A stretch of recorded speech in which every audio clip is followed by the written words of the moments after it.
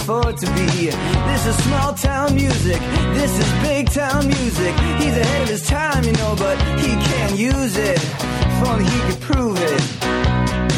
Well, tomorrow's just a song away, a song away, a song away. Hello, everybody, and welcome to Rock Solid, the comedy podcast for all things music, both new and classic. I'm Pat Francis, and joining us in the first post-Gary Lucy episode is my co-host for today. You guys know him as the host of Never Not Funny and the executive producer of this show, Mr. Jimmy Pardo. Jimmy. Hello, Patty. I think executive producer is overstating what I do. You give notes. I give one note a year, and I lend my name so you guys get some publicity. So we get some it. listeners. Yes. We thank you for it. My pleasure. Always happy to help. Also, Matt is here, but Matt is not on mic today, but he is here for a couple of the next transitional episodes. Matt's here, and the reason he's not on mic is because we have two very, very special guests in the studio today. Jimmy and I are without a doubt gigantic fans of you guys. Of course, I'm speaking about the two surviving members of the Knack. I love that. Mr. Prescott Niles and Mr. Burton Aver. Guys, how you guys doing today? I'm doing fine. How are you doing, I got to check my pacemaker. Hold on. By the way, for those of you not in the room, Matt doesn't have a mic, but he's a very accomplished mime. No, actually, Matt represents the silent majority. And listen, so everyone knows who's who. Prescott, you talk first, and they'll know your voice. Okay. They know my voice. It's, right. It's very sexy and hot. No question about that. And the other sexy gentleman. I'm Burton. The way you tell us apart, he sounds like a bass guitarist, and I sound like a lead guitarist. Terrific. Yeah, I guess. Yeah. What, does he sound lower and you sound higher pitch? I was sneaking in some information. Yeah, you play lead guitar and he plays bass. We'll get to that, Burton, to relax. This guy's a pro over on the other side. At least I don't play oboe. That's a whole nother discussion. Oh, it's a bad instrument. So now, you guys... Use guys. Use guys. Hey, no, we're really excited. I've every time I've seen you guys in concert, it's been with the gentleman across from me. Really? And yes. And you saw them once before that. What was the first time you saw them? I saw them, you guys, at the Return of the Knack, 1986, at the Roxy. Oh, cool! And great that you guys came out. You did your set. You then did an encore. I forget what that song was, and then. Doug turned around to you guys and said, "Should we do one more?" And you go, "We don't know anymore." And you said it in such a way, and he goes, "All right." And then he went, "That's it for us." But I was right up against because I had never seen you guys. Obviously it was '86, so it was 7 years after you guys were. The Knack. Yeah. And so I was living out here. I'm from Chicago, and I was living out here. I was going to school in Pasadena, and I drove into Hollywood, which is a big deal at the time. I mean, it's not a big deal now. It was a half-hour drive, but it seemed like I was going to the city, you know what I mean? To see the Knack, to see one of my favorite bands of all time. Here they are reuniting, and people wanted to go with me. It's interesting. People wanted to, hey, I'll go with you. It's like, I don't want anybody just tagging along. This is a big deal for me. And I got there early, and I was up against that Roxy stage, being pressed up against my thighs, and so I was able to literally hear you crystal clearly. We don't know anymore. Well, that's probably first of all, it was a benefit for Michelle Meyer, who is the promoter, who I think was having cancer at the time. We only had a limited time to play. We're the type of band who could play for 3 hours on any. We could be a jukebox. We could play anybody's music, any style, right? Yeah. We'd often go off in jams. We could be Cream. We could be Hendrix. We could be Creedence. We weren't Cream and we weren't Hendrix. Well, we could fake it pretty good, especially with Bruce. But I think it was more of a polite statement because we did have a time limit. Isn't that so? I didn't know that. All right. Now, Doug could have talked for the next 2 hours. Well, that is true. I'm glad you remembered that because my guess, because like you said, we could always break out covers. We were playing covers and like old, Buddy Holly songs and Mersey era songs. We would always regale ourselves with that in rehearsals. So I was thinking maybe I was just ready to get off. It could be that. You're done. Yeah. But at any rate, it was phenomenal. Thank you. And then the first time I saw you guys was with Jimmy, and it was literally, I was leafing through the LA Weekly. I think it was 96. But you guys will probably know the date better than me. And I leafing through, and it says, The Knack at the Viper Room tonight. Yeah. And I called Jimmy, I go, the Knack is at the Viper Room? He's like, oh, when? Tonight? Let's go. So we go down there, and literally the Viper Room's about as big as the room we're in now. It's very tiny. It was all the original members. Bruce was with you that night. And the line is around the Viper Room. And here come you guys one at a time. You guys are just walk right by with your with your equipment, and right in the doors, you guys were. I remember Doug carrying a guitar case, and that was the first time I saw you guys. And I had known you from the records, but since I had never seen you play, I was astounded at the level of musicianship that I saw that night. Because I think a lot of times maybe people think of the Knack as, a pop band or whatever, and that's fine.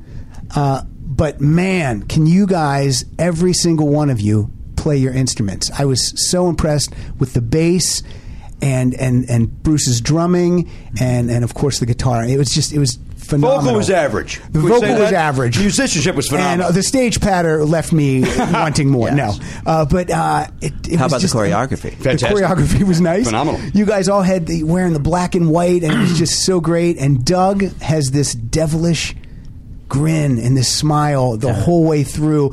He's just looking at the audience, and he's basically saying, yeah, this is it. You're seeing it. That's right. And it was just like... Well, there was an electricity in that room. Unbelievable. Even more than when I saw it in 86, which was great. But that 96, there was, in the Viper room, and everybody just being in there and not being able to move. It was... Didn't we... wasn't that two... We did 2 nights, didn't we? Because we were playing for Rhino Records at the time. I think this I bow to your better memory. I don't remember that. But I do remember when you're talking about it... I think probably one of the things that lent to the attitude, the feeling that you were talking about, is we were always a club band. Yeah. That's, when we first started, before we got our record contract, we were playing, every weekend, 2 or 3 nights a week at the Troubadour, at the Starwood. And so for us to be playing a little club on Sunset... It felt like home. So I'm guessing when you saw us walking in that front door, it's because it was so natural to us. That's what you do. And we always did pride ourselves on playing well. Yeah, it's phenomenal. Bruce was unbelievable. He really was. And we just basically, one of the hallmarks of our band was the musicianship we brought to the stage, brought to heel by the leadership of Doug. Yes. Because Doug had a very specific idea of what songs should be. Right. And that included contained sensible parts that worked with one another, and that's basically the best music. I mean, I'm a lead guitarist. All my idols are guitarists, most of them. I don't want to hear a 5-minute solo. Well, but that's true and not true. That's true and not true. But when one of the gripes you had originally, later on, was that the best solos were cut, and you ended up doing only 1 or 2 long solos. Meaning, because you're a great player. Remember that period? Oh no, that's a little bit of a misinterpretation. There was one song we did. You may remember this because we began that Roxy show with this. We did Tequila Break On Through, where the first half of it is tequila, and that's my chance to do an extended solo. Right. And it's really, other than Sharona, towards the end of it, really through most of our career, was the only extended solo I'd play on stage. Everything else was basically in the context of the song. Right. And at one point, I was being told we were in Japan doing the Fuji Festival. We flew to Japan for 1 show. And it was a great one. In what year? This was about 2006. Okay. And then do you fly back the next day? Well, but to make it really palatable, we had a gig in Hawaii on the way home. Oh, all right. So then I just gave myself a little vacation in Hawaii. Yeah, it was worth the trip. But I was told that, some of the fans are saying, like Tequila, they've heard it, and, maybe we should come up with another song because that one's really long, because we would do Tequila and I'd do an extended solo, and Presco would take a solo in it, and we'd do a breakdown, and then come out of it with Break On Through. And I fought it really not so much because they were cutting the length of the solo, but because it worked so well. It when it kicked into Tequila Break On Through, it was really, it just went to 110, and it was always a great, exciting moment. And that's Break On Through by the Doors. It was a cover of the Doors track. Yeah, because Tequila and Break On Through has roughly the same groove, and so we thought that was funny and ironic. And we did extensions. What I was alluding to with Burton was the fact that the improvisational factor of us as musicians, that we can go off and play. I mean, Burton do bebop solos, and Little Cal's Big Mistake, which you soloed on live, a little more of a solo, really showed the musicianship and craft. And we had parts that we play because songs should have parts. And there were variations within those parts. If you listen to some of the early, even in that live album you have, some of the like the Sharona solo you played before you decided exactly where, structurally where it would go. There was extended solos, and the audience. I think it also took the audience to another level because it showed them, we weren't just playing parts, even though we played them perfectly. Right. There was a real. We had no limit musically except for the limits that were self-imposed on us. Well, there's a rawness definitely in those, especially in those early live ones you guys just released. I mean, those things are. Knack nuts. Like I've never used that phrase. Like Pat. I'm going to put that on a T-shirt though. Now I'm a knack nut. Knack nut. Hey, get in a time machine and sell them. And you know what? Since Prescott just brought it up, I'm not afraid to jump around here musically. Let's hit us with a little of Little Cow's Big Mistake. This is one of Jimmy's favorites. It is.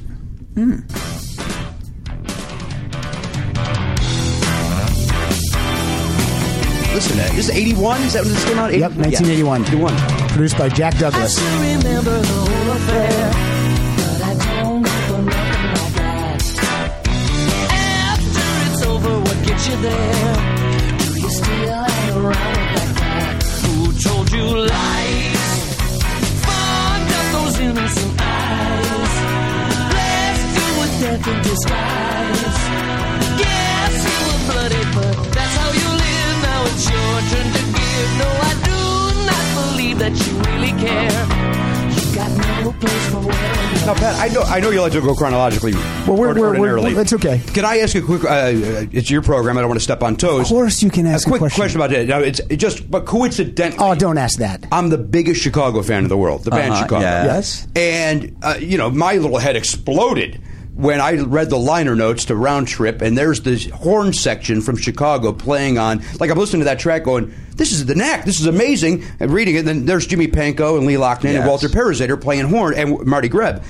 Let me nerd out for a minute. How does that happen? How is what's going through your mind? Exactly. Why are my two worlds colliding? When we were recording that album, Chicago was recording at the same time there. Okay. And Doug and I, that's a really early Doug song. That predated the Knack. And I wrote the instrumental break in the middle. And we always thought of it as putting horns on it. And on Round Trip, we were deciding, oh, good, this is our freedom. We can start stretching out and doing different styles. And those guys were there. Okay. And I remember this. I wrote out, this is before I could really write sheet music that anybody could read at all. And I wrote out the parts, and they were good enough to figure out what the hell I wrote. Right. And we did that. And that's how they ended up. Okay. They were in the halls, and Jack was the kind of producer where he knew everybody. He goes, "Hey, you guys, you want to play on this?" And they said, "Sure." Yeah, sure. All right. Well, how fortuitous then? That's fantastic. So let me. Okay, I'm sorry. Go ahead, Burton. Oh, and another example of that is on Africa. Yeah. There's a sax that tails my guitar solo at one point, kind of doing answers, and that was Tom Scott. The great Tom Scott. You know what? Let's hear a little bit of Africa. Then I have a question for. Well, then play the solo, for God's sake. For the love of God, but that's preview to Africa. A lot of this influence came from myself and Burton's love of Earth, Wind, and Fire. Yeah, that's right. Okay. Very nice. We saw one of the greatest concerts ever together at the Forum. I wasn't at that concert. You should have been. I hated that you saw that concert, and I didn't. I know, because we loved him. I mean, it was our sanity on the road when we were in Japan. Prescott turned me on to Earth, Wind, and Fire. And actually, the basis of Africa, which is me playing a Fender Rhodes, it was suggested by Getaway. The Earth, Wind, and Fire song. Okay. All right. Well, let's drop a link. I don't know. That guitar solo, of course, is again amazing. The structure of it, the 100% sound. agree. I hope we get to the drums are incredible. I mean, well, you'll have to start it in the middle if you want to get to the guitar solo. Yes. All right. You got to hear the beginning of that, though. Okay. Let's hear the beginning right from the top, and then we'll find that guitar solo. This is Africa, also from Round Trip. Hear that? That's Now, Burton what is doing this? the birds. It sounds That's like- Burton and Birds. Listen to that. This guy's a good drummer. Let's get some bass going.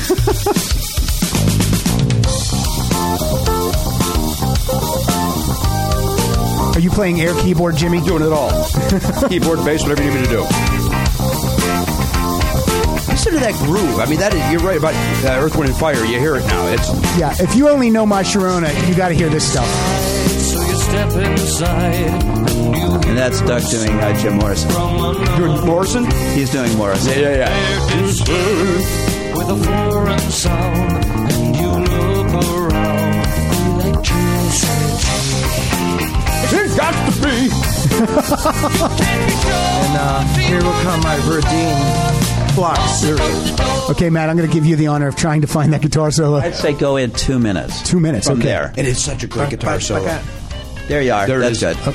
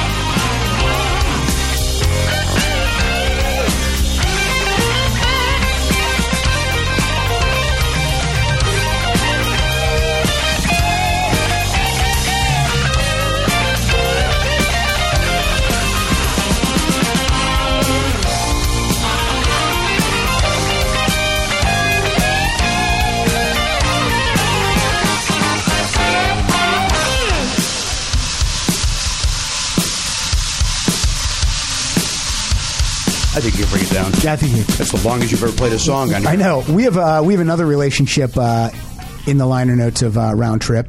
Friend of the show, Mark Volman. Oh yeah, Mark Volman sings on. How bizarre is that? It's very strange. Sings on "Pay the Devil." "Pay the Devil," yes. Yeah, background vocals. Here's what's interesting about that is Pat said to me, send me a list of songs that you want to, drop in from time to time in this interview. And the two we've played were on your list. They were the two. I was like, you got to play Little Cal, you got to play Africa, right? And organically, they came up here. Yeah, that's great. That's fascinating to me. And synchronistic, right? So when I was really quick, sure. That album, apart from Get the Knack, which has its own charm, its brilliance, its production. This album, I play for people, and I don't say who it is. Only select songs, but especially those two. Mm-hmm. And nobody knows who the fuck it is. I play the solo sections. They may say, well, maybe kind of Steely Dan is kind of this, kind of that. And when I tell them, they go, "What? When did you do this?" Nobody has any clue. Right. The musicianship and the potential to expand to that level and to be taken seriously. And was that you guys or Jack Douglas? His no, that inspiration. Was us. That was definitely you. I mean, no, Jack brought a lot. Jack brought a lot to the table. Yeah. But in terms of the songs, again, like Prescott's alluding to, when we first did Get the Knack and But the Little Girls Understand, there was a very specific kind of band we were being. Mm-hmm. Yeah. But we had these different influences that were ready to be drawn from. Perfect example, Little Cal's Big Mistake was a song, we had that Doug had written before we ever did, before there was a Knack, when Doug and I were just songwriters together. Yeah. Pay the Devil was an early song of mine. A lot of the songs on that album, Art War, which I love, right? Because it's so goofy. That was wait. We did that was right at the beginning. Yeah, we did that. Because it's on the 4-track EP, isn't it? Isn't Art War on it? Yeah, it is. From before Get the Knack was released. Right. Let me ask Prescott a question specifically about working with Jack Douglas. Was this album made? It was made after Double Fantasy? Yes. Yeah. Was Lennon still with us at that time, or had he already? No. He had passed. Jack had 2 nervous breakdowns. I was going to ask what was Jack's state while you guys were working with him? It was called The Snows of Kilimanjaro. Yeah. Okay. I guess to deal with his depression, he had to invest in Peruvian colonies, so to speak, and we paid for it out of our record budget. I remember one of the discussions we had was not the band budget for that, but for Jack's budget and Lee, the engineer. He was also flying back to New York at the same time between sessions. Luckily, we worked very quickly. He was working with that the guitar. Graham Parker. Yeah, Graham Parker. Okay. And plus dealing with a lawsuit with Yoko at the time. Oh, jeez. So when Jack was with us, he would take, Bruce had tuned his drums brilliantly, but he let Jack, for each song, Jack had an idea sonically, and he'd kind of tune them. That drum sound, I mean, arguably to this day is incredible. As he did with the guitar, etc. He really knew how to get it, and it was well produced in every way. He didn't influence very much of the parts as much as he did the overall sound, I believe, and how to get the sounds. He was kind of like George Martin, if we could make a Beatles analogy, for that one moment. And I thought it was the best effort we've done. We really kind of did. Excellent. Good to hear, because I was wondering if he was state of mind really present for you, or if he was. He was into it. He called us one of the best musical bands he ever worked with. That's which was a real nice compliment. He wasn't physically present a whole lot. Right. I mean, it's like Prescott said, is at one point we were recording out here. Yeah. And he said, "I have to go back to New York." What? I thought we were working together. And it's because he was on contractual obligation to start Graham Parker's album by such and such a time. And Doug and I actually had to fly out to New York to finish up the record. As a matter of fact, you mentioned Mark Volman. Howie and Mark did the vocals on Pay the Devil in New York. Didn't they do Radiating Love too? Didn't they do Radiating Love? Did they do Yeah, they were probably on that too. They were probably I can't remember. And Bill Hutz, one of the Hutz, Mark Hudson, I think. Now, just to build on something Prescott said, if I may, Pat, very quickly. Sure, jump in. Get the Knack, and we'll eventually talk about that. It was an album that changed my life. And I know that sounds like hyperbole, but it did. Wow. But then to hear, and I don't throw this word around, but I said this before these guys came in here. Right. Just that Round Trip's a masterpiece. I mean, it's like, for people that don't, like you said, that think the Knack is this one-hit wonder bubblegum nonsense. Yeah. Right. Listen to this. Right. Because this album, I got a question. Do you guys think if this album would have come out second, well, what do you think? Well, Prescott, you're warming him up. Because I'm very curious, because it almost sounds, and I mean no disrespect when I say this, but the Little Girls Understand sounds like, oh, here's the songs that didn't make Get the Knack. I love it, but it sounds like that. But this sounds like, here we go. Yeah. This is the Knack. And remember, these albums came out 79, 80, 81. yeah, I mean, well, boom, boom, boom. There was a philosophy, unfortunately, at hand. And there's a lot of stories that have changed over the years that Get the Knack was supposed to be a double album. Are you going to dish some dirt right now? Oh, it's bad dirt. Okay, go ahead. It's go. like off the coffin. Go. I just touched you. Go. And me and Bird would chuckle about it at different times in our careers. Doug would tell it that But the Little Girls Understand should have really been a double Knack first album, which me and Burton found out. That was news to us. So all of a sudden you're reading some information that was never true. We would do interviews and we kick each other on the table. We're going, huh? Yeah. Or the origin of Sharona. That's another story. That brings me to my next... Wait. No. You can't say that's another story if it's not. Oh, it is another story. But anyway, so the deal was Doug's philosophy, we're going to go from black and white to pink to color. Ah, okay. All right. I guess if you want to think in those terms. And there's some pink on the Little Girls Understand. Yeah. Well, Too that's much the second album. Lots of pink. Right. But my thing is, but the Little Girls didn't understand, and that's why it did what it did. But let's be fair. It sold 2.5 million. I can't be fair because because it was a rush job. Michael Chapman was having a nervous breakdown. You work with a lot of producers that are having nervous breakdowns. Well, Mike's life. You think that there's a connection there?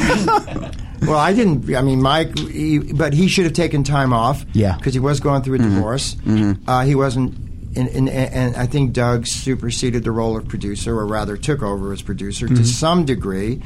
It was a little bit of strangeness in the studio, and when I A/B the quality of Get the Knack, the vocal sound, the drum sound, the mix, and compare them, I mean, I'm just going, you got to be kidding. Yeah. And even though there's some quality in But the Little Girls, and the third, actually, Round Trip, comparatively, what happened with the Little Girls Understand should have been the follow-up. We had 3 more singles we could have released from Get the Knack. Yes. Yeah. And sustain that, and not going in the studio and re-recording it. I mean, recording another album, correct? Yeah. And when you said earlier, But the Little Girls Understand sounded like the songs that didn't make Get the Knack, I understand why you're saying that. It wasn't necessarily the case. Mm-hmm. There were a lot of new songs written for But the Little Girls Understand, but it was this, oh good, now we have 12 songs, let's record the next album. And as I understand it, some other wiser souls say, let's keep writing. Let's write 25 or 30, and maybe we'll have a better 12 out of those. Right. Yeah. But there were songs on But the Little Girls Understand that were, again, around earlier. Okay. Can't Put a Price on Love, which I think is one of the better songs. It's a great song. The most Mr. underproduced song Handelman of the century. Mr. Handelman. Mr. Handelman. Which I always liked a lot because, again, it's totally goofy. Yeah. That song predated the Knack. Okay. That's one of the first songs Doug and I wrote together. But I can understand you're saying that because the philosophy that Prescott referred to was they know us as the Knack from Get the Knack. And it's a very distinctive personality they see us as. Let's not confuse them. Let's give them more of that. And I think absolutely, whichever one of you made the point, I totally agree. If Round Trip was the second album, it would have been better. Yeah, that was me. I want full credit. Because I had it written down. I just didn't get to say it. Sure you did. But a year later. Because you guys probably needed a little time to we had singles. decompress a little still bit. Had singles. Yeah. See, we did not have. I can't. This is such an understated statement that our management was, weak. Wait, there's bad management in rock and roll? No, it's not. It's not what you'd normally perceive as bad management. On the other hand, Scott never stole from us, and I understand a lot of managers but he do overspent, and that's like stealing. Oh yeah, this guy had a phone bank. This is before cell phones. Okay, and he had an office at Crossroads of the World, and he had like 8-9 phones. As a matter of fact, I mentioned cell phones. Who's he talking to? Anyone who would call. Anyone. Except for the people that were offering us business. Them he wouldn't get back to, right? When we were on tour in 1979 on the tour bus, he had this prehistoric mobile telephone. It was this big honking thing. And there was no network. And what we would hear all day long, we'd be driving, remember this? We'd be driving from Midwest City to Midwest City, and we'd hear this. Mobile operator? Mobile operator? It was like he's waiting for some signal to come in. No, but the biggest problem was everybody underestimated the success of Sharona. And anybody with any fucking brains, there's the F word, I had to, it fits. Well, say it, fuck. Would back off and go, let's evaluate this. You can't underestimate a hit of that magnitude and just put out another album, which is Doug's philosophy. Everybody just puts out second albums. Realizing the importance of what is going to be on the second album. It's going to be compared to Sharona, of course. Yeah. So why the hell do you treat it lightly? And Capitol, I think, we're bullied into rushing a second album. Yes, especially the album cover, which is another discussion of waste and bullshit. And the inside of the album should have been the album cover. Yeah. With us looking out in the limousine. Limo. It was a moment, even though it was, the girls, whatever. But our emotions weren't. And I really felt that should have been the cover, not what was the cover, and that was something else we'll discuss later. That's Sharona on the cover. Yeah, and I'll tell you the origin of that photo. But I'm looking back because I do a lot of interviews. I play out a lot, and people invariably ask me a lot of questions about these things. So I do think about it, and I have journals too that I would keep about moments, key moments, or bad moments or good moments. And it always came up with the fact that there was just the fact that nobody really thought through the effect of putting out an album that didn't have a so-called bona fide hit, or what would be the second hit. What after Baby Talks Dirty, what did they pick as a follow-up single? There's my trivia question for you. That's a great. Show me the track listing because my brain is frying. What do you got, Pat? List it through and I'll try to guess it. Right? What was Don't say it. Don't say it. No, what did they pick as the second single? I can't after Baby Talks Dirty hit Nowhere remember. Land. You're looking at the line. I know. I'm looking it up. I'm trying to find Remember? it. No, I guess I you don't. Tell me.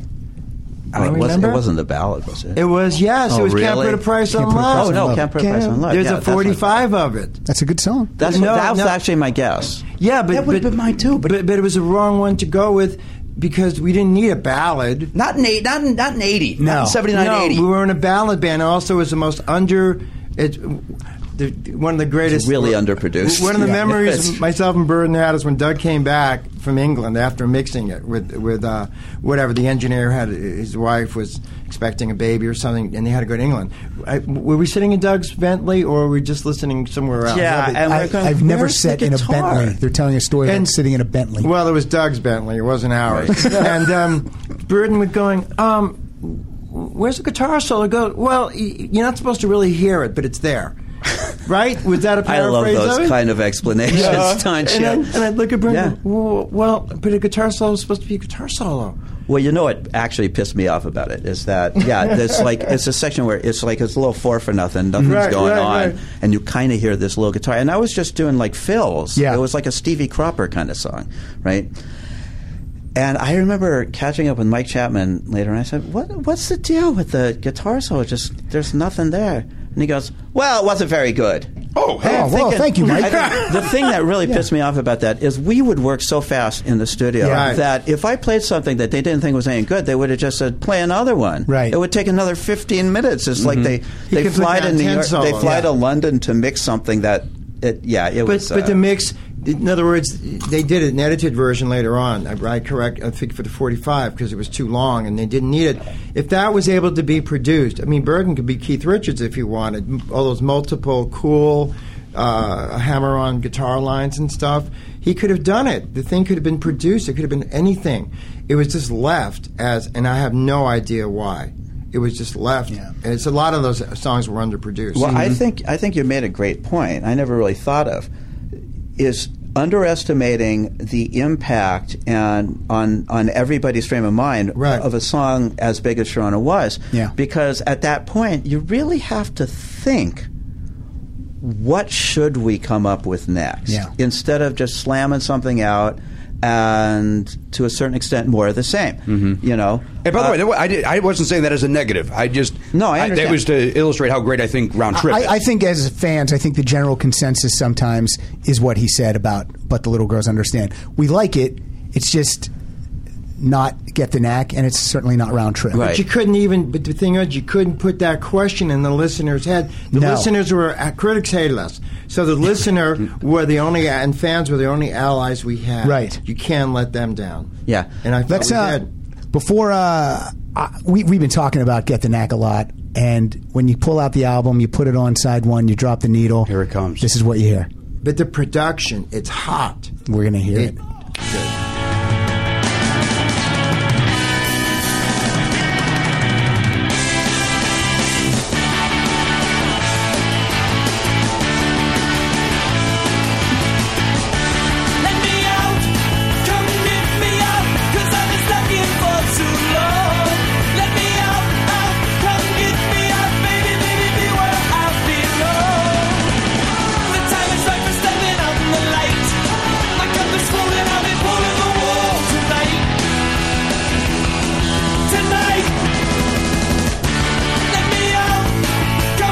I mean, that is one of the greatest album openers. Pat, I remember it was the summer of '79. I was between 7th and 8th grade. That's how old I was at the time. And Sharona was all over the radio. Sure. And the older kids in my neighborhood were already like, that song's it's overplayed. And my stepfather, who was only at the time 39 years old, brought home the album. And it was like, all right, I'll play it, Ron. I'll play it and make I'll listen to your Knack album. We'll bond with my stepdad, right? And then that hits me, and that's what I said earlier. It changed my life. This is, and by the way, I was on a TV show called The List once on VH1, and I was on their panel talking about, and the topic was best pop album of all time, and I said Get the Knack. Right. Thank you. Everybody looked at me like I was nuts because they were all saying The Doors and Zeppelin and other things, which to me wasn't a pop album. The people that say that, they haven't heard the album. They don't know it. They haven't heard it. But I said I didn't go to bat, but I was like, this album, it's what a pop album is. It's when you use the word pop, this is it. This is for 3 to 4 minute songs that just punch you in the fucking face, and so this thing, I overplayed this. I brought it to every school dance. They all wanted to play, which I love, Journey and Lights and City of the Angels. That would play. I didn't know you were going to sing today. If I knew that, I would have. Yeah, we'll clear that with. Let's jump to Frustrated. Oh, that should have been a single. Yes. Well, I mean, that should have been. I mean, all should. The whole, like you said, Prescott. There were three. It could have been like Michael Jackson's Thriller. I'll give you an amendment to that story after. You want to play it? Yeah. Go ahead. Frustrated. What's coming? Breaking neck, feeling like a total wreck. I wanna serve you. She's a teaser tonight, but you know she'll turn it up just as you're turning down the light. Frustrated, frustrated. To what you do me frustrated. She's gonna take you by the hand, lead you to the promised land. She'll make you weak and out of breath, feeling like you're done to death. Oh, I wanna hold you. Oh, and bend and fold you. She'll be pulling the string, but you're tired in a knot before she gives you anything. Even as a kid, before I really was like knew too much about sex, I knew, hey, I think this guy's singing about some naughty stuff. Yeah? Yeah. Jimmy was talking about 3 to 4 minute pop songs. My Sharona is actually 4 minutes and 54 seconds. Was there any talk at the label to shorten that? They made an edit. Yeah, the single on edit? Top 40 was of course the solo. The solo's gone, right? Yeah, They did a really good job. We did a really good job of the edit, though. I was totally in favor of that. I got it. Yeah. You know.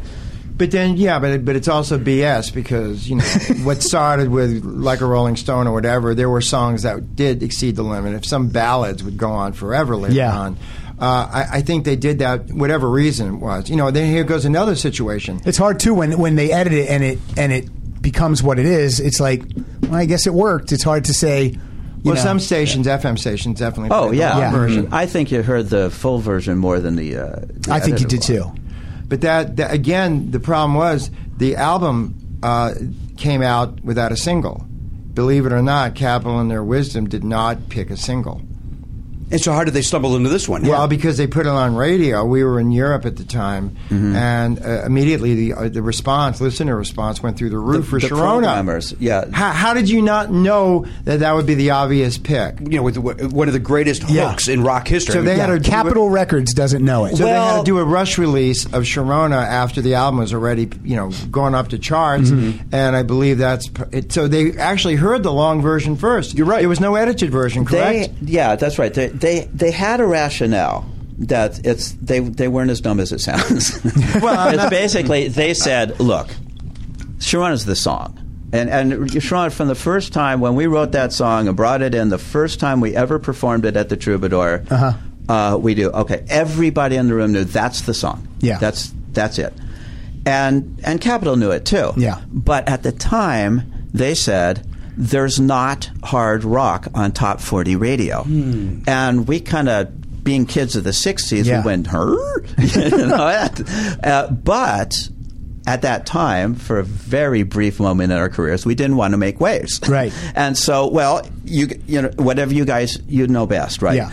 But what happened, what we were told later on by our promo guys, is they would go into the FM stations and say, this is this new band, and the guy would put the needle on Sharona, and like 10 seconds later says, this is going on. It was just, it was a no-brainer. Yeah. I was doing this interview with a guy on a Cleveland FM station once, and he said that the first time he played it, like, again, 20, 30 seconds into the song, his phone boards lit up like a Christmas tree. Wow. And he said the only other song that ever happened to like that was More Than a Feeling. Oh, that makes sense. That makes sense. Which was a pretty good It's song. another good song. Another good song. And okay. the cover of That Get the guy Knack, is okay. the cover of Get the Knack, Yeah. which we both have signed and hanging in our Framed and offices, signed on our offices. like nerds. Oh, wow. But we have a story about the signing of that in 1 second. It's just such a. You see that cover and you're like, what is this? It makes you feel good. It makes you feel something. Robert Hilburn saw Meet the Beatles. That's the only thing he saw. Hilburn tried to kill us. He tried. I'm telling you, he tried to take a knife to our throat. I'm not making this up. When Get the Knack came out, this is how we reviewed it. Front page of the entertainment section. Together. He's got a Now, this is picture- a stupid rock critic, is what we were talking about. He was the local rock critic in LA. Yeah. not quite to the heights of legendary status, which they get. Right. Well, okay. Now. I'm not making any of this up or exaggerating. We believe you.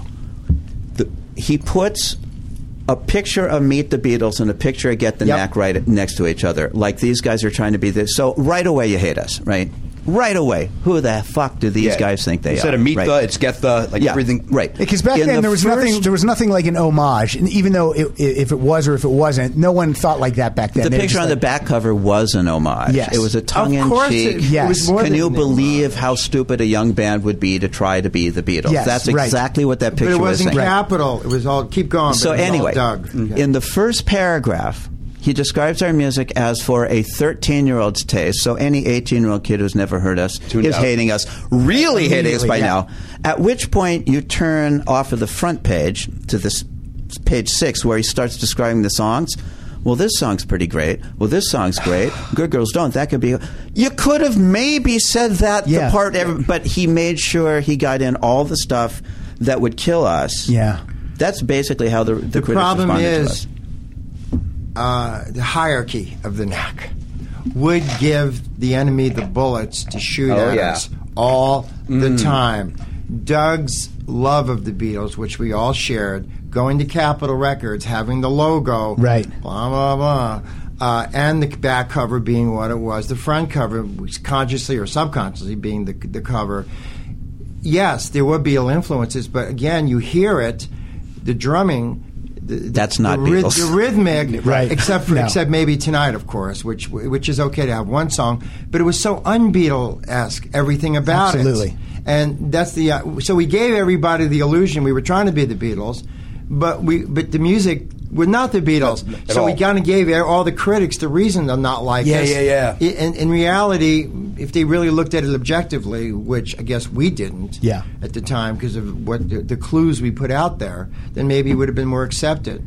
But the fact that they reduced us to 13-year-olds was just a way to put it down because, again, it's BS. The thing about Sharona is, the great thing about it, because I've heard my kids play it, it's a long story, we'll get to that later. When you hear it, it sounds fresh. It's just rock and roll. You can't date the song because it just sounds like it could have been recorded yesterday. Absolutely. And that's the beauty of the song. Let's hear it. Drop us in. That's enough. We all get it. It's by Sharona. I know. Which has, safe to say, top 5 guitar solos of all time. Thank you. Right? I say this without the gentleman in the room. You hear me.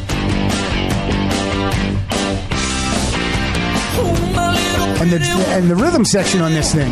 When you gonna give me some time, Sharona? Will you make my motor run? Get my motor run. Matt, jump to 2 minutes and 44 seconds. What are we going to hear there? What are we going to hear? I don't know. He's got it committed to memory. I know.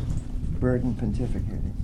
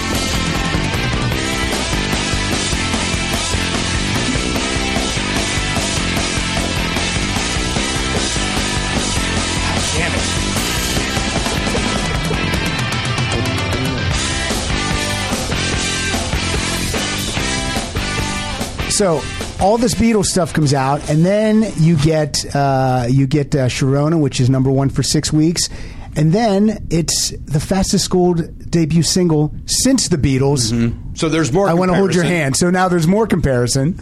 And I'm curious, though, you alluded to this earlier, Prescott, about Sharona, that maybe the backstory isn't as true as that we read.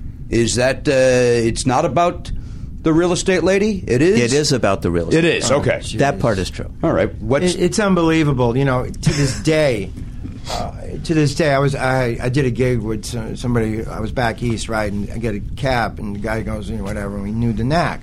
So he says, so what's the song about? I go, what do you mean? What's Sharona about? What's a Sharona? What's a Sharona? And What's a Sharona? Well, I didn't want to tell you this, guys, but it's kind of thing that girls use, like to get off. It's kind of like kind of vibrates. And he goes, oh. The wiser guy singing the song. Yeah. So in other words, I can make up any stupid reason. It's so obvious, maybe because Sharona is a very popular name in Israel. It's Sharon. Yeah.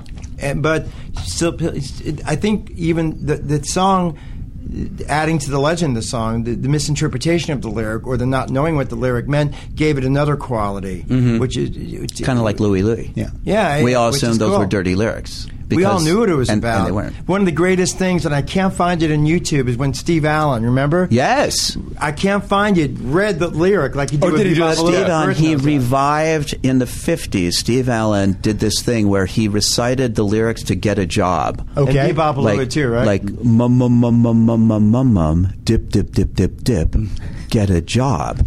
And one of my proudest moments is he was on something like Music Scene, one of those shows, and he did it. He reprised that bit for Sharona. For Sharona. Oh, that's excellent. Ooh, my little pretty one. Actually, the difference between the story of how the song was written and the way the story is actually written is not. The difference is actually fairly slight. Is the way the song was written is I came up with the riff. And I brought. I have the rehearsal tape where I came into the rehearsal and I started playing this riff, and which Doug was different. Says, oh, that's cool, and I mentioned to Bruce that I didn't imagine it like regular like hi-hat snare. It was more like a tom-tom kind of thing, like a jungle beat. Yeah. And we just jammed on it, and Doug was like scat singing over it. He says, "That's great. Let's go home and write it." And we went back to his apartment and wrote it. Okay.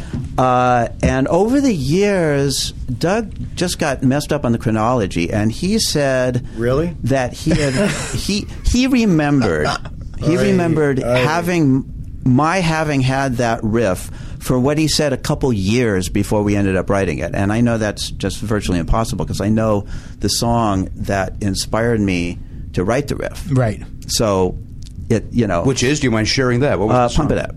Of course. Pump It Up. Just the energy of Pump It Up and the breakdown. Pump It Up by Elvis Costello. Yeah. Yeah, and it was Excellent. like that album. Sing to him the real riff that you had. It was sing the variation of the riff you had originally. I do not remember. It was different. Oh yeah, when you brought some it extra in. notes. Yeah, it was different. We always play too much. That's the thing. Lead guitars. We always play too much. Less notes, Mr. and I was doing this funk thing to it. Oh yeah. Well, of course you were. Of course, I was black. Of course you were. But I wish I had. You can see it. And Doug's scat singing, and he had the middle section too. A little bit of the da dum ba dum. A little bit of that. So.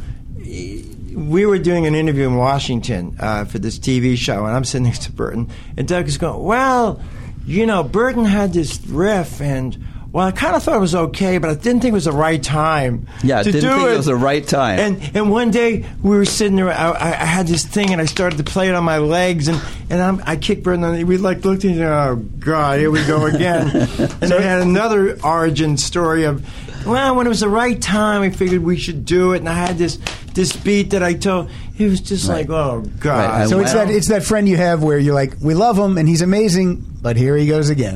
That type of a thing. It was okay at that point, but and then Bruce had his own story about it. Sure. And again, the beginning sounds like a little bit of like going to a go-go, right? The drum beats, right? And I've played that song with many drummers, many people attempting to play it. The only people that can play it well are my kids. That's a later story. I don't want to interrupt the flow here. I just did it at the Rock and Roll Autograph Show. Most people say they can play it. They can't play it. They can't do the drum part right. They don't flam right. They don't feel right. The guitar solo, I kind of know it. No, you can't kind of know it. Right. You either play the notes or you don't. The arrangement is quirky. So every time people think they know the arrangement, they always, and I've done this with the Classic Rock All-Stars and other people I've played with, they always fucking blow it. I don't even want to play it anymore. Yeah. But the thing about that song is it was one take. Bruce, I re-listen to these things, obviously, because I'm bored. I drive all around. the drumming, it's like whatever Bruce created at the beginning, and every time we go back to the riff, you can recut a song 10 times, like a lot of groups will never do one takes. They, technically they didn't do it or the feel. It's amazing about that song is every time it goes back to it, it's the same. I had to do with sexuality. It's got the same feel to it. And you can't teach that. You can't even produce it on a drum machine. It's got, even when Bruce would speed up, usually in choruses or things from extra dynamics, but when he brought it back in, like on Selfish 2, the drum beat is incredible and that groove. So that was one take, and Mike would go, okay, now great, come on in. Got it. And he loved it. I mean, Blondie would take a month to get Heart of Glass. That was actually the only, when we recorded that album, that was the only solo that I did that I think did a couple of passes on it. Was well, actually, it was one pass, and I stopped towards the end. Right. I said, "Oh, I screwed up." They said, "No, you didn't." I said, "Well, then keep it rolling." No, everything else on Get the Knack, we just played live. Well, we played everything live when we recorded it in, like we were playing in the Troubadour, right? Which is what Chapman said. He says, "My idea of recording you guys is just to bring you in and have you play like you're in a club. We'll just start the tape." Yeah. And like the solos, like the solo in Let Me Out, all those where I was just playing like live. You can hear my guitar actually drops out to play the solo. And Mike, again, it's like what Prescott was saying, is they're probably used to people who weren't as well rehearsed. Right. Not to cast aspersions on any other particular bands, but we really were well rehearsed. And actually, I'll never forget when we did Let Me Out, and he wanted me to double the guitar solo, because you double sometimes just for tone. Basically, it gives it a thicker tone, right? And I knew that he didn't know that I had that solo to memory. It wasn't just riffing. Right. And there's a pretty quick riff in the middle of it, and I just nailed it first time. And I walked in, and he's just poker face, and I just said, I allowed myself my one moment of pride. I said, "I'll bet you didn't think I was going to get in one, did you?" And the Aussie that he was, he goes, No, I didn't." Now, again, this is Mike Chapman, who also produced Blondie and Sweet and countless, Lita Ford, countless Goldie, people. Susie Quattro, Chris Susie Norman. Quattro, yeah. And Blondie was recording down the hall, their first album, when we were in Whitney Studios doing ours. Of course, we were in there in 2 weeks and out. They were still working on Heart of Glass for a month, because they had to layer their drum track, etc. Mike Chapman, in one of my journal quotes, Mike, when he came in, said, number one, Sharona, number one. That's it. And I remember writing, "Okay, Mike, I believe you. You're right." And, of course, he was right. He damn well knew it. First time he heard it, he said, "Number one." And if you listen to that live album, the drum part changes. When you really listen to it, it doesn't play the groove throughout. It goes to a hi-hat pattern. Is that right? Oh, yeah. It goes all over the place. It doesn't play it because that was really early. See, I don't listen to our old stuff. No, that's what I need him for. What's great about this is I kind of thought they're probably sick of talking about Sharona, so we'll get it out of the way. And I love that you guys are really, really passionate about the recording and the process and everything that's involved in not just that song, but all these songs. Well, it's because when you have a song that has that kind of impact, and it actually comes back to a later generation in Reality Bites, and then a later generation, they keep using it in commercials and movies, and people still refer to it and know it and want to hear it. It's an honor. Yeah. And so it's not something to shrug off. It's like I make a sports analogy. Jamal Wilkes was a UCLA basketball player, and then as a rookie, he was on the Golden State Warriors, and his team won the championship when he was a rookie. And he happened to have got some more championships down the way with the Lakers. Yeah. But let's say, for the sake of argument, that was the only championship he ever won. Would anyone ever come up to him and say, "You only got one"? No, no one would. We got the ring. And every band would want to have a Sharona. Well, if you really know what Sharona was in terms of musicality, the thing for me is I play around a lot, and I play with different people, and everybody wants to hear it, or I've played it with people, and not the same. No, yeah, that's true. But the fact that in a way because of my participation, it has a new life. Right. And it becomes relevant and current. Yeah. As opposed, because I just did it for this rock and roll autograph show a few weeks ago. And I actually have it on YouTube, and my kids playing it. And you'd be so proud of it. It's on YouTube? Yeah, you'd be so proud of it. The autograph show, was that? It was underdone, but it was good because I got to play with a lot of I played with the drummer of Chicago. Seraphim was there, yeah. I played with him. That's his name, Danny Seraphim. I played with him, and I was jamming with him, Dick Wagner, Mark Farmer. Yeah, Grand Funk. So a lot of times I'm asked to either play it or whatever. So it kind of it becomes current. And what I realize is each person I play with or attempt to play with, like I said before, they undervalue it because they don't play it right. And you can't fake that. No. It's not, taking care of business or you just play some chords. Right. There's particular things to it, especially the drums. If the drums aren't right, the song doesn't work. How did Danny do? How did Serafini do with this? With it? No. He didn't play this. Your son did. I played it with my kids. Gotcha. No, Dan, we were jamming on just blues stuff. Gotcha. You know what I mean? And I also played "Get Ready for Here I Come" with the drummer from, Rare Earth. Yeah, I played with him. Before we move off of Sharon, I have to share. You're playing the song. You say go up to 244, and I'm guessing he's going to the solo. Right. The solo starts. I glance over at Prescott, and he's checking his messages. Yeah.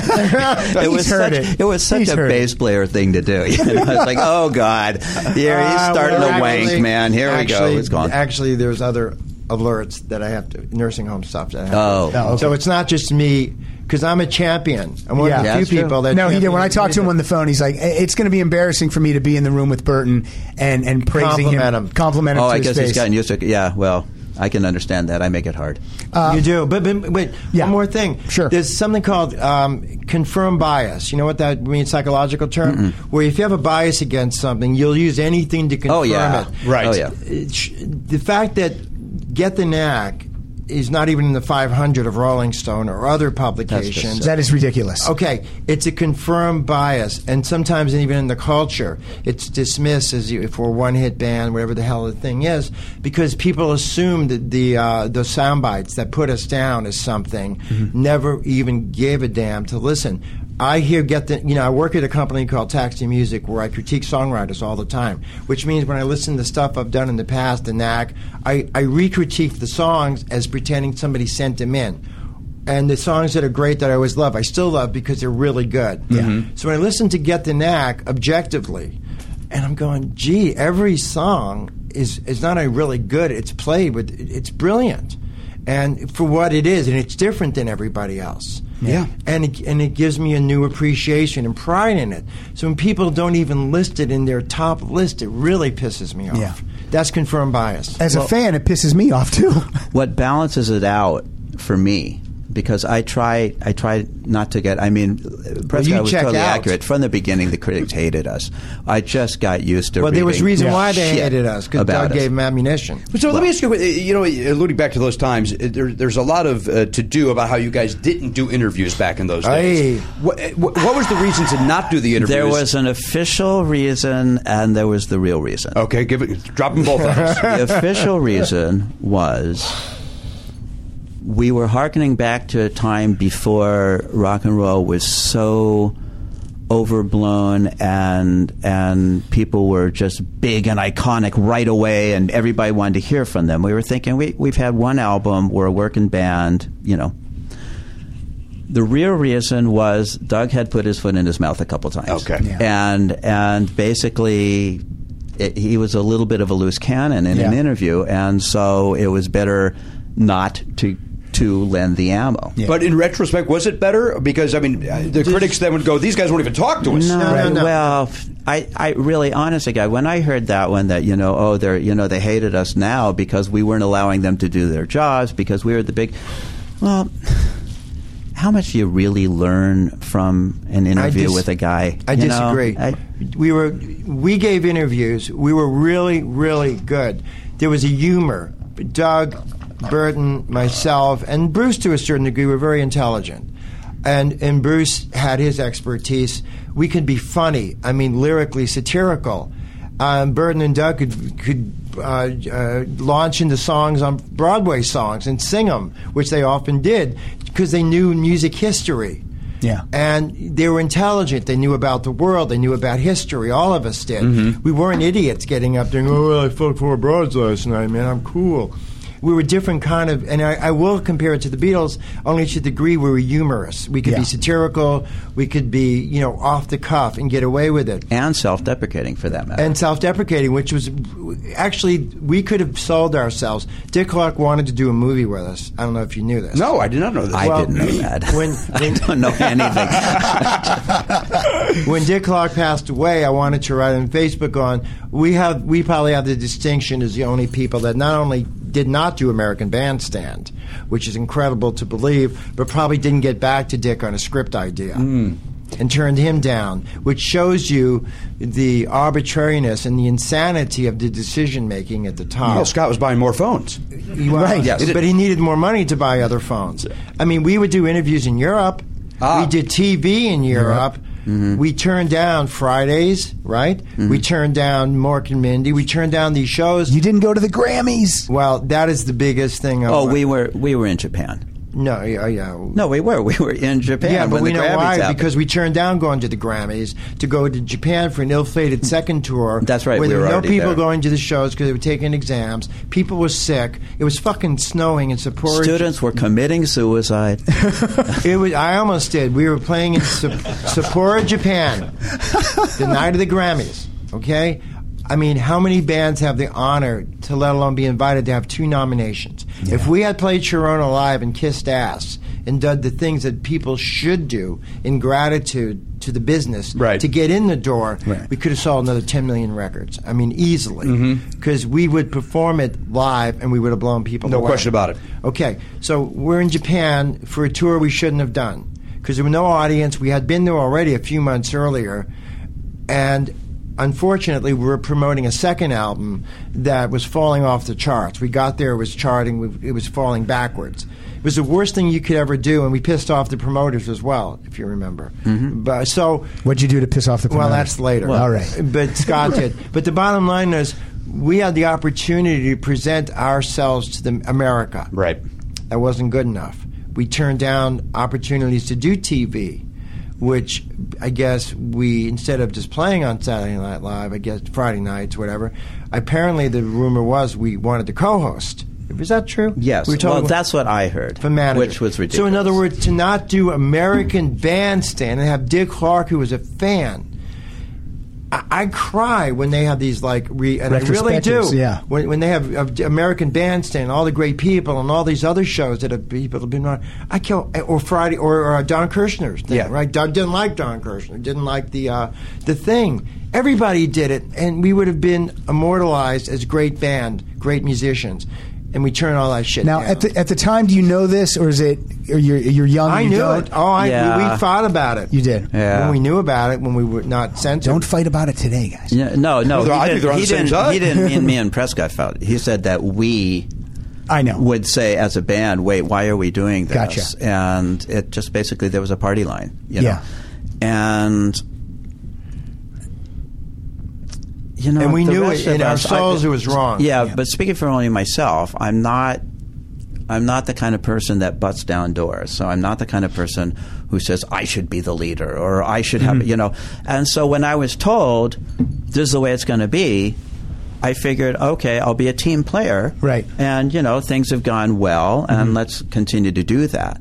Now, getting back to the public perception or the God knows, the journalistic perception. Right. The thing that has always balanced that out for me over the years is every once in a while, the name of the song will come up in the mouths of people that I revere. Not too long ago, somebody sent me an email and said, check this out. There was somebody that was on a British radio show, and it was a desert island, like what records were you taking? And one of the songs he mentioned, he made a point of mentioning, was My Sharona, Ray Davies. Yeah. I love Ray Davies. Yes, you do. And that is a compliment. And so when you hear that, you go, okay, that just wipes out all of those the B-, state college journalism dropouts that wrote, But they liked us. A lot of the college people liked us. Yeah. We snubbed when we played New York. And we did a brilliant show at Carnegie Hall, right? So what do we do at the end of the show before doing A Hard Day's Night? Remember Doug's speech? quoted Dylan, probably "The times they are a-changin'." Oh. And there was a line about critics and something. Nice. And now, with all the Beatles comparison, why would you choose to do Hard Day's Night? That's why, and just fun. Well, for fun. for two reasons. throwing it in your face. For two reasons.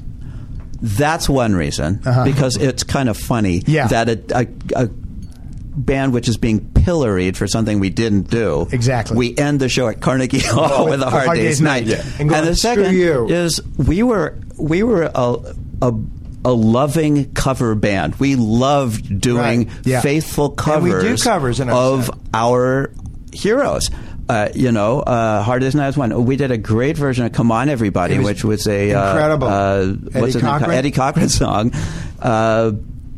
It was great. Yeah, we did early on. We would do "And Your Bird Can Sing" at the Troubadour. We did that. We also did "Jay and the Americans." Come a Little Bit Closer was one of you guys did that when I saw you somewhere. Yeah, that was one of our most beloved covers. We did Not Fade Away sometimes. Oh, Not Fade Away. We awesome. did Not Fade Away / Mona, which is the song we played when Springsteen jammed with us at the Troubadour. You know what? You talked about Ray Davies. You're talking about covers.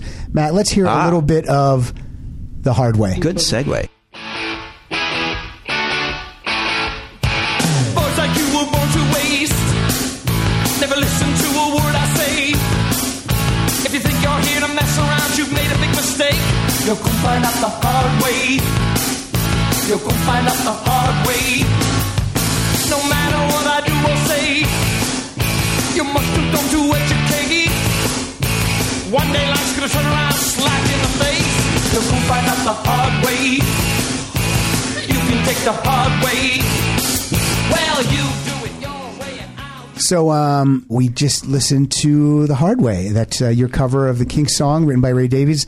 Amazing cover. I love the song. It's great. I love what you guys did to it. I love it just as much And as Doug the original. delivered it beautifully on stage. It's amazing. too. Mm-hmm. So now you, Prescott, you have a story about My Baby Talks Dirty. Wasn't my baby, but I'll tell it anyway. First of all, when we started to do true. it, It's Baby Talks Dirty. yeah. I like the riff, and again, and parts of it. I knew it would be compared to Sharona, which was wrong because it was riff based. The song, the structure had nothing to do with it. Okay, when I heard the lyric, my baby said, "Hurt me, hurt me," and then the panting. I mean, that's what I do when I go to the bathroom. I pant like that. However, I don't know what if you're doing Steven, there. now, here's my thing. If Steven Tyler wanted to sing that, Right. if some of the other people that were sexually oriented in their persona on stage, it would work. Doug talking about my baby said, hurt me, hurt me. I knew, now, that before that, people were saying the band was misogynist. Remember? Mm-hmm. Yeah. That the lyrics and we were putting down women, whatever the hell it was. So I was against the lyric because, A, it wasn't a particularly good lyric. It was about hurting, licky, sticky, all these dumb fucking rhymes. I didn't think it was appropriate. I know we were supposed to be the Beatles and the Stones, correct? I mean, the good boys, bad boys Right. kind of thing. I just didn't think it was appropriate because Doug's not Steven Tyler or people that could get away, or Rod Stewart, where people can get away with it. I knew people would object. I had this argument with Scott on the tour bus. I said, it's not going to work. People are not going to like this. I'm telling you, blah, blah, blah. You know, when it came out, it was barred in England. They Really? wouldn't play it because of the lyric. Wow. Really? And we're talking Yep. 1980. And I researched it. It was true. Stations would not play it because of the lyric. Yeah. So, was I right? Yes. Did it matter? No. So that's my point. And I didn't think the song, I knew it would be compared to Sharona, unfairly so. But that was a single. What, do you think there was a better single off that album then? No, I think this better single was yet to be written. Gotcha. And they were Going on back round to- trip. Yeah. I liked I Want You. That was a very good song. That's a great song. But again, it wasn't even released. So that's kind of where things were headed at the time, where I think success became a pass to do what you want to do what thou want, even though the other band members may object to it. Right. I want to move us into Yes. into 10 years after Round Trip. But before I do, I want when you guys were starting out, you're in the club scene on the Sunset Strip. And by the way, 10 years after, one of the few bands we didn't cover. Exactly. You guys are on the Sunset Strip. You're playing the Troubadour. Just give us a little taste of who's in the audience. Well, Because everyone was coming out to see the Knack, musicians. Girls, baby. Yeah, it was great. But you attracted some... There were a lot of teenage girls that would come see our show, right. and that really helped the word of mouth of bringing more crowds. Right. Basically, and it really was... It was great. It was organic. It wasn't faked. For once, it really was. It was this groundswell where the next week we'd play, there'd be a bigger crowd. Yeah. And the next week, it would grow exponentially. Okay. And when you asked who was in the crowd, I thought you were referring to some of the people that played with us. And I don't know who was in the crowd, but basically... But I'm like Springsteen and Tom Petty, and these guys would come see you. He came with us at the church. And at the Starwood, didn't he? With Eddie Money? Yeah, Eddie Money played with us. I remember Eddie Money played with us. We did 2 Tickets to Paradise, and I did this riff that the guitarist does at the end of the solo. Yeah.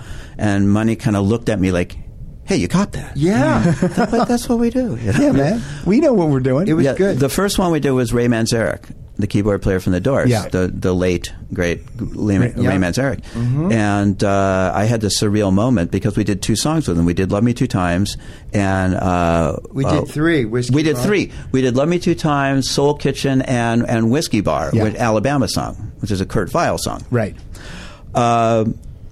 And this all happened. It had been so long since he played it. He was kind of fuzzy on the chord structure, and I was actually showing the chords of fun. Whiskey Bar to Ray Manzarek and thinking, this is wrong. Yes, this is amazing. weird. So what was I saying? Oh, okay. So Round Trip is 1981, and then you guys do a tour for this. And then what happens? The band just kind of... We broke up. You just broke up. Yeah. We had broken up before Round Trip. Okay. And if it was not for John Lennon's unfortunate tragic death, we were not... See, we were having a party. We were going to have a party celebrating the fact that Doug went his way. We were going to reform a new band. Right. Remember? So I thought we were going to call that party Dugout. I thought we were going to call the album Dugout. Then we got revelations that our manager alienated everybody on this planet. Mm-hmm. So then the party ended up, because of Lennon's death, ended up being a scot-free party. Meaning we got, remember at your house party, we're all going to get back together. You know, we grieved together, and that's when we decided we're going to do a 3rd album. And we talked about producers, and Jack Douglas's name came up. And it was really a good time for all of us. I thought emotionally we're connected. Of course, you know, within that scope, it changed after, where we did Bruce quit actually afterwards. Mm-hmm. But that was a really good time emotionally, I thought, right? Were we more connected maybe for a minute? Yeah, we were. I think what happened is that we were in such shell shock with the response after the 2nd album, and the fact that we had, you know, our name had become a joke. I mean, basically people had piled on, and it was stunning, and we didn't really know what to do about it. And this was a chance to try to do it right.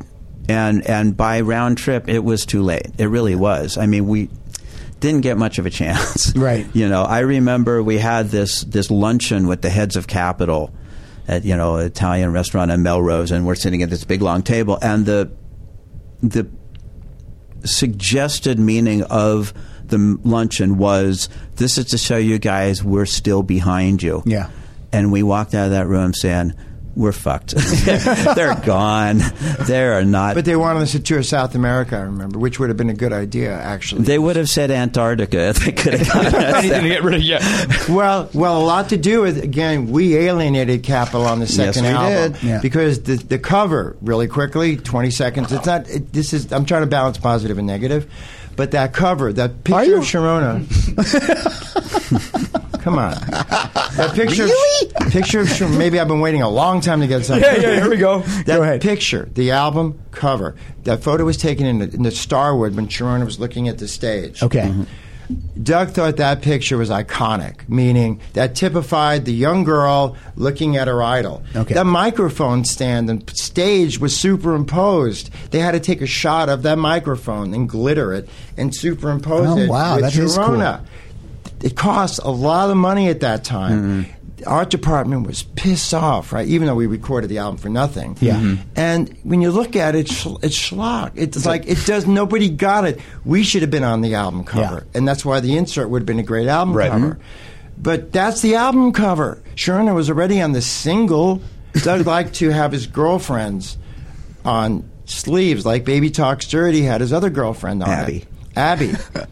So I thought that was a little too personal. Yeah. And the band should have been on, and there should have been another picture rather than get the Knack picture. Is the girl on the cover of Serious Fun? Is that Doug's girlfriend? No. So we all wanted Don't go her. there. Don't We all go wanted her. there. So Serious Fun comes out. It's 10 years after Round Trip, 1991. I don't know what you guys do. What do you guys do for that 10 years? We had broken up as a band. Right. We put our own band together. Prescott and I and Bruce had put our own band together. It didn't work Twice.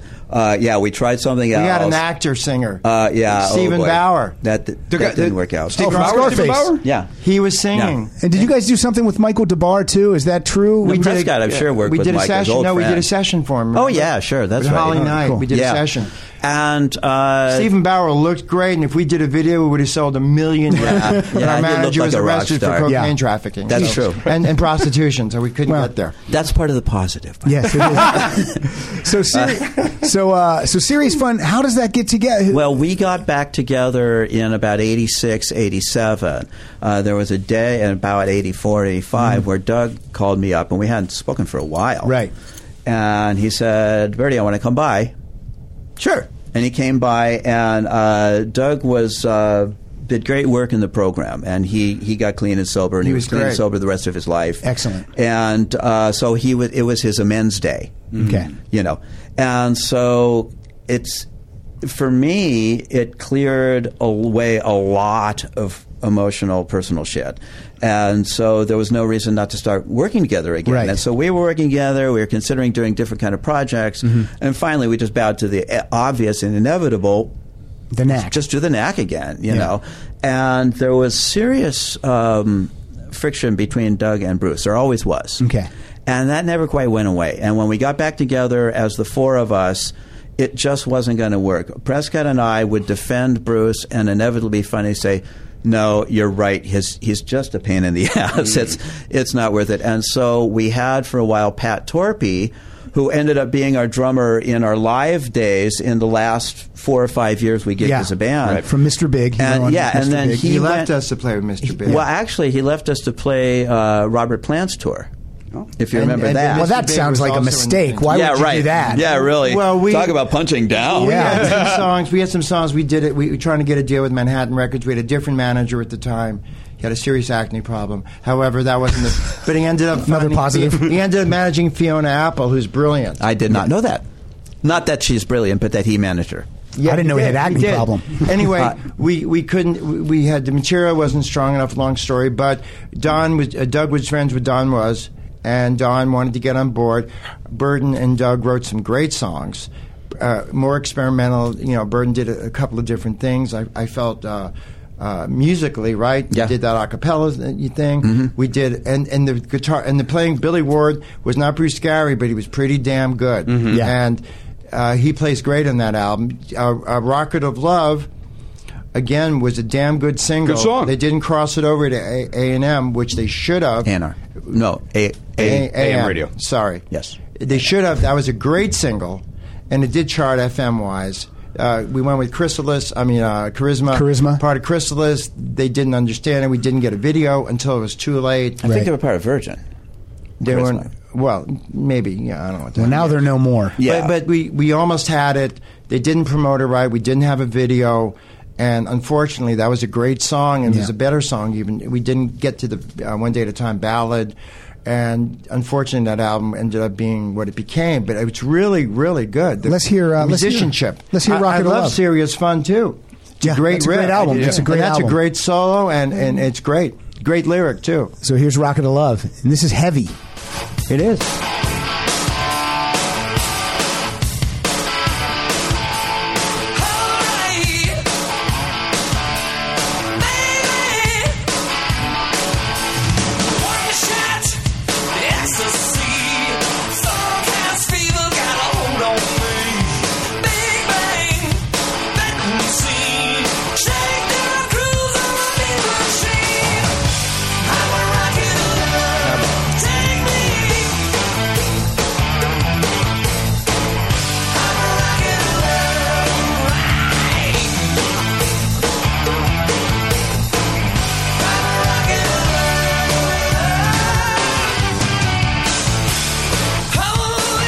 And let's hear another song off that. This is a Prescott, you co-wrote on this one too. Let's drop us 45 seconds into Body Talk. That's heaven, man. Yeah. Heaven. Cuts the deepest, and I know why.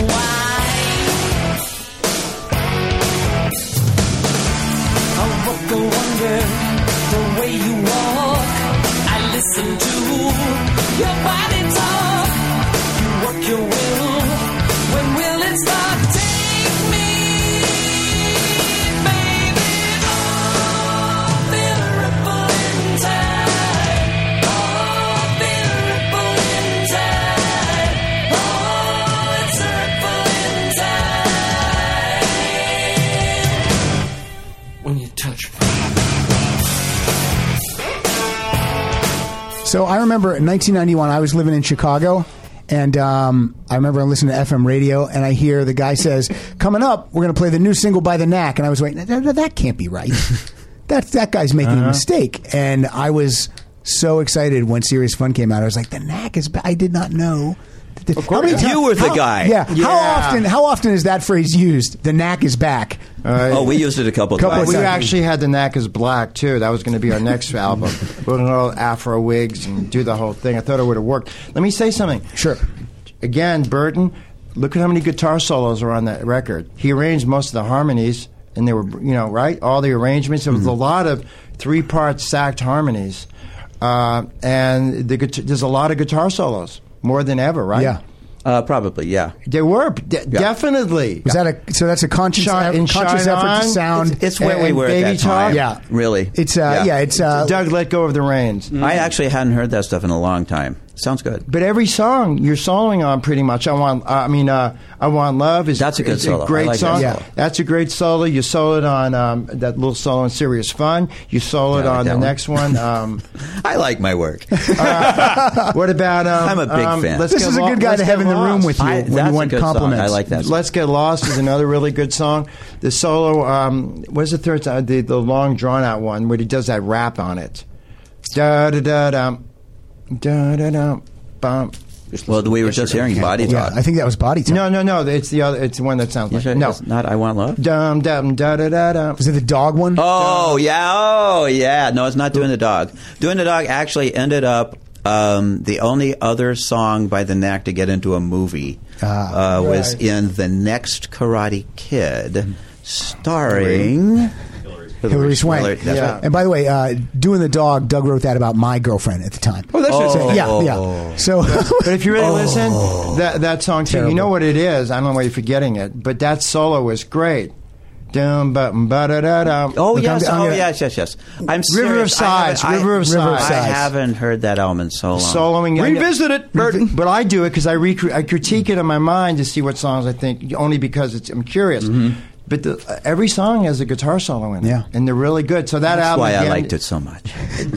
I did, but it's true. And the vocal harmonies were very 3-part harmonies. Well, again, that's what we were doing at the time, right? And but that was what it was. A really, really big band at the time was Def Leppard, and I thought they were great. Yeah, that's right. And however much of it was Mutt Lange, but those productions, and also. There's this thing that Mutt Lange would do in their songs, or they would do, that there were these hook sections where you start with the hook riff, and then you start with the 4 bars of the straight ahead rocker. This is a song you can all jump in, and then what was always my favorite part of the song would be the B section, the pre-chorus, where he would start laying in those chorus, give me your lovin', and he's got the jangle guitar under it. And then the chorus would be the primal, are you digging it? And I thought at the time, man, that's great. That's really great pop songwriting and guitar-oriented. And so we started doing that. Yeah. Doug was listening a lot to Zeppelin at the time, so we would do things that were more kind of like power trio driven. Yeah, when you mention Def Leppard now, and I think of Serious Fun, I can totally see a little bit of an influence there going on. Now, but how do we get? How long do we have? We have don't have about a lot of time. Maybe we should do a 2-parter. How the hell are we going to get the next 20 years? I don't know how we're going to do it. But we're gonna jump to right now. We're going to go to 1998. Zoom. Let me tell you something. For me, This is my favorite Knack album. This is the one. I love Why are we whispering? Zoom because I like to whisper when I tell He doesn't want to listeners. get like arrows thrown at him. Right. It's the best way to emphasize is to whisper. Yes. How do you guys like Zoom? Because I like it very much. I love Terry Bozzio's drums. I don't like the snare drum. It's the snare It drum. had this weird ping to it that was. What is it? Is it tight? Is it loose? Yeah. What makes No, that sound? It was bullshit. It was bullshit. It was neither of those, Pat. When we first started recording with Terry, he used a small kit. We had to get an extra mixing board in because he had 24 fucking tracks for Oh drums. yeah, we saw you perform at the Galaxy Theater, and we walked in, and I said, "Is the Knack playing or is Yes playing tonight? What's going on?" Return to Forever. Tommy Lee's By the way, drum set please, up there. anybody out there, I will pay money. There is not one video or live performance I have heard of any of our shows with Terry. Really? Yep, and I'm telling you, right? I'd like to I've see never that. heard it. The highlight of the show was myself and Burton when we look at each other when Terry would do a solo because we're trying to keep time, right? Oh, God. There was a great song called "Good Enough," which Burton wrote, obviously, and we're keeping time and going, "What the fuck?" Well, that was actually he would take a solo in the encore, which is "Mona and I Fade Away." No, but he did it in "Good Enough" too, didn't he? No. Yeah, but what you're thinking of is it's the kind of solo where the band does the vamp and then you solo and the solo gets more and more elaborate. Then you come back to the vamp. Mm-hmm. Well, Terry had this like time signature shit going on that was like, so we go ba ba ba, and me and Prescott are just trying to lock our feet together. 1, 2, 3. He was playing time in because time. he was just playing this circular shit. I don't think I'm lying when I say I'm pretty sure he had a gong on stage. Oh yeah, He had a gong. He had a Absolutely. gong, tom-toms, Well, he had 3, 4 chimes. kick drums. But the thing is, that shouldn't have happened. He shouldn't have done. But it's funny because that album, the sounds we got, and the drum sound especially, some parts were good. But that was the time to take authority by Doug to say, Terry, it doesn't sound right. Use the other snare. Yeah. And it didn't happen. We Walk just me kinda through went why Terry Bozzio. Explain that. He seems like How did that come up? Well, very simple. After we did the Viper Room show, we recorded. We got a new manager, Danny Sugarman. May I bless the man. You know what I mean? And he said, you got to write, because Doug had some songs for a solo album he was going to do, and Doug said they're going to be a Knack album, and they weren't good enough. Danny said, no, you got to write new songs. So a lot of the songs came from their collaboration. I contributed, and it became something really good. Bruce was negotiating for something he felt he needed and wanted from the Knack, and he wasn't getting what he wanted. And he just said, try to screw up our deal with Rhino at the time a little bit, and said, fuck it, I don't want to do it. So we went through the drummer list. Doug, I don't know how he did it, but we got Terry, and Doug met with him, and they really hit it off. Okay. And Terry really actually said he wanted to join the band, which I can't believe. He changed his mind soon after. Like he wanted to be a full member. Yeah, Okay. and that changed And as soon of as course, we we were on the wanted road. him to be as well. Yeah. I think the reasoning was He's a great drummer. We're not saying he's not. He's a fantastic Yeah, drummer. we paid him a lot of money. He's a drum god. Yeah, he's amazing. To me, a little overkill for the Knack. Well, he played simple on a lot of those tracks, right? Not live. I think I wasn't there. the reasoning probably was, and this is 15 years ago now, if you can believe it, I believe it. that Bruce sets the bar really high for a drummer of the Knack. Absolutely. And if you heard somebody who was a timekeeper with the Knack, it would just fall so far flat. Yeah, okay. And frankly, there just aren't that many drummers with those kind of chops who can also just play like a rock and roll band. Mm-hmm. So I think that's when Terry said he wanted to do it. Yeah. It was like, oh my God, we actually have somebody with chops coming out of his ears. Gotcha. Who was also in a rock band himself. And some people said he wasn't a good rock drummer, which I heard before we even started. However, people say things. doesn't ironically, People say stuff. I'm playing with Missing Persons now without Terry. Is that right? Yeah, I've been playing with him for 2 years. I didn't know that. Terry Come hasn't on, played Burton, with go him. see your buddy. I don't know anything. Burton, Prescott, Burton. Yeah, Haven't you you guys wanna figured that meet? out by now? but he's always invited and he can do anything he wants. But anyway, re-listening to Terry, he's a fucking great drummer. The sound he got on that album, Ken Scott produced it. Fucking great drums. That should have been our drum sound. But we made a deal with Terry.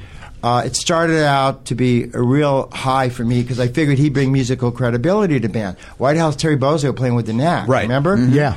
So this started out Unfortunately, Rhino Records did not know how to promote a new album because they didn't handle like new releases. It was all catalog releases. They didn't handle people that were actually living and recording new music. Well, we had a new manager at the time, and he was saying, don't go out and tour, and I agreed with him because it wasn't the right time because he didn't feel we'd be ready, they'd be ready. Yeah. We started touring. It's more than positive, by the way. Right. And but they didn't even have the albums in Tower Records. We're playing in a city in Denver. I remember we got there, and that's right. Nobody has the album. How do you promote a new album when there's nobody has the album? And that disillusioned Terry really quickly. Well, it started to disillusion him. Plus, he started to get a little sick because he came off a bus tour before he went with us. Mm-hmm. Because he was in. Can you imagine schlepping Terry Bozzio in an Econo van in the back across the country with his drums? He's getting $5,000 a week, so you figure. But he started to fly after that. But the bad turnout, he got to know Doug on another level, and pretty soon it was like, okay. So the last gig we played with Terry was in New Jersey. New Jersey. Benoit, whatever the hell the name of the club was. Benoit's Balls. Yeah, that's where it was. But no, it was this club. So it was raining. It was a miserable night. Nobody was there. And I know Terry, before we played, I can't do this anymore. Before you go on. Yeah, we were friendly with him. We still had shows to do. And I knew probably the shows wouldn't have been, even though we had New York, Philadelphia. Yeah. Terry was not well. He really had. Doug had gotten sick a week earlier, was on steroids because he was sick. Actually, that'll lose one more second. The weirdest moment in my life was when we played Detroit and Doug's brother introduced us and brought Jack Kevorkian into the dressing room. Oh, fantastic. And I looked at Burton and go, this is over. This is the kiss of death, man. And the Grim Reaper literally just walked in our dressing room. Yeah. There's a music notation software program called Finale. Okay. And I was chatting with Jack Kevorkian backstage, and he said, I'm learning to play the flute, and he mentioned the software. I said, I use that all the time because I write musical theater now. Uh-huh. And I find myself basically giving tech support knowledge to Jack Kevorkian. And he's slowly tying your arm off. He's like, just relax. No, Jack, what are you doing now? He was a genial old man. Yes. Anyway, after that gig, so we played a New Jersey show. After the show goes, I'm going home. And I'm going to Burton. I go, Burton, I said, can you please buy me a ticket? I got to go. I mean, I had a wife and I had kids, and I had to get back anyway. Right. She was pregnant with my son Gabriel, who's actually a drummer now. And Burton was nice enough to allow me to get me a ticket to get the hell out of there. Now, the irony we got is, the hell out of Dodge. Doug was furious at us because we left. Terry was leaving. Well, there weren't any acoustic show. That's great. No, there weren't going to be any more gigs. The rest of it was canceled, and the van with the this is the best had thing. To drive back across. They illegally took the van, and he across thought we the country. were like being cop-outs for not sticking with the van to drive across with Doug, who's fuming at Terry for just having quit the band. And so we're thinking, no, but we're leaving, and I was like, fucking glory days are coming until I got home. But then the worst thing is, Doug's riding with the road manager we found out was ripping us off on his credit card. This sounds like a mess. When he got back. So that was like a bad tour. Anyway, somehow we survived it. Well, in Terry's defense, though, the main reason he quit is because, again, Rhino didn't really know how to promote us right, and there was no point to what we were doing. We were playing clubs, and we weren't selling any albums, and we weren't getting our name out there because in those days you didn't get like a big review for a club. Right. And so he was saying, I'm busting my ass. He was getting sick. He really was. Getting sick, and he got other things to do. He said, if this was doing business for us, it would be different. Right. But he was right to do that because he was getting $10,000 a clinic. And he also had a wife and a kid. Yeah. And I didn't begrudge him for it at all. No. But he was begrudged. Let's hear some of that tight snare. Yeah. Let me hear Pop is Dead. Pop is... Oh, it's right there, right up front immediately.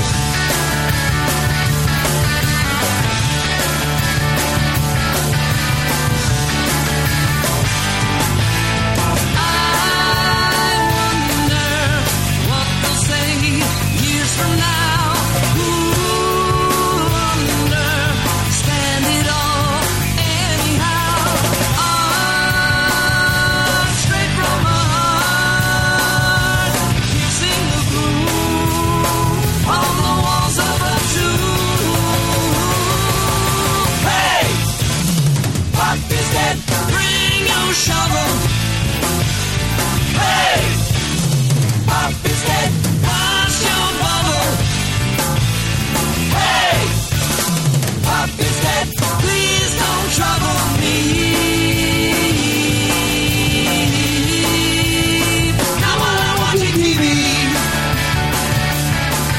So, guys, this has been a pleasure to sit down with you two guys and hear the angel and the devil speak about the Knack. And that was just the one guy, right? That was just the one guy. And then Birdie. I call you Birdie. Yeah. Birdie Quite chimed in. all right. Before we go, I want to let the listeners know that I have 4 copies of The Knack, Heaven a Rave Up. I'm going to ask Burton and Prescott if they'll sign these, and we'll give you away to the listeners. We didn't talk about what we're doing today. No, but I'm going to let you do that. I want to thank Jimmy for helping out today. An honor to have been asked to be part of this. Thank you. Thank you. Burton Aver, Prescott Niles, I do want you guys to... I have one question. It's been 12 years since the last Knack album came out. Did you guys record anything with Doug after 2001's Normal is the Next Guy that we'll ever hear? No. You didn't. So there's not. So as a fan like me that thinks maybe there's some archive stuff, there's really not. Can I say as a fan, Normal is the Next Guy, another amazing album. Another amazing underrated album. A lot great of fun. record. You're the one. Well, we're trying to release a DVD of Carnegie Hall, which should be out there. It should be out there. It's Capital blocked. We're trying to own it to get it out there, and God knows. Yeah, get some audio and video on that. I would definitely recommend that. That was a really good show. Yeah, only on Laserdisc only, I think. Mm-hmm. Oh, yeah, but they the other thing is the reissues from 2002 are out of print. So how do we get Knack music? iTunes. Doug's sister, who's doing a beautiful job, Beth, yes, has helped us and helped the brand. Yeah. To get it's on iTunes, isn't it? Yeah, is it out there? And on Omnivore Records, we've got those albums that are these great archive recordings of us playing live at the Troubadour. Yeah. You literally hear our very first gig at the Whiskey. Yep. And it's a special insight. If people are really interested in our band or fans of our band, I would strongly recommend that. And thanks to Brad Rosenberger from Omnivore Records that sent me 4 copies of the Knack Heaven. She got more than me. Prescott, real quick, tell us what you're doing right now. Well, besides being here, I'm playing with Missing Persons. I'm playing with some old guys called Classic Rock All Stars. Playing with Mickey Free, and we're going to do an album with Carmen Apiece. And the other guy, the singer, used to be in the Plasmatics. Excellent. Forget his name. He played bass in the Plasmatics. Yeah, but John's a singer, and he plays guitar, and he's worked with Mickey Free. Mickey, he's done some whatever. He's a blues guitarist, but he plays a lot of Jimmy stuff. And we jammed recently, and it sounds good, so we may do an album. I work at Taxi Music, which is a company where songwriters from all over the country send in their songs for listings, like film and TV listings, record companies, producers looking for songs. It's also a way for people to learn how to get their songs better. Who's going to tell you? Girlfriend's going to tell you to write a better chorus? So it's been around for a while, Taxi Music. Cool. Also, my kids, my offspring, they have a band called Gateway Drugs. They're playing around L.A. My son's drumming, singing. My daughter sings, plays. My other son, Noah, sings. And they're the only people. We just did Sharona together. Wish I could have played it for you. If you leave it, I'll play it on the next show. Well, I'll have to get on YouTube for you. Okay, you get it. Anyway, all I'm saying is I try to stay current and get out there. And if I could do anything to put a good face on the Knack's legacy, I do my very best. With your positivity. Yes, exactly. Sorry, Burton. Burton, I know that you're out there promoting pastel colors in your wardrobe. And what else are you doing? Well, my design sense is definitely my identity. No, because he's writing musicals. First of all, I definitely do not try to stay current. I write musical theater. I write musical comedy. It's a very oddball choice for somebody who came from the band and that kind of thing, but I love it. I'm the composer. My partner Rob Muir is the lyricist. Our other partner Mark Salzman is the playwright, which is called book writer. Excellent. And we love the form. We love the history of it. It's never done well anymore, and so that gives us a bar to shoot at. Yes. And it's tons of work and tons of fun. Okay, Greg. But I hate Burton because he's such a good freaking musician that he won't play, and it really bums me out because he's one of the lesser known, more talented guitarists. Invite him out, and he doesn't want to play. And it really maybe we can get a movement going. No, he's Bring right. Burton I'm lazy. I'm really lazy. We're going to close out with a song from Zoom that the two of you wrote together. Harder on You. Harder Thank you so much for all the great music over the years, guys. Burton Aver, Prescott Niles. A round of applause for the Knack. Check out Harder on You.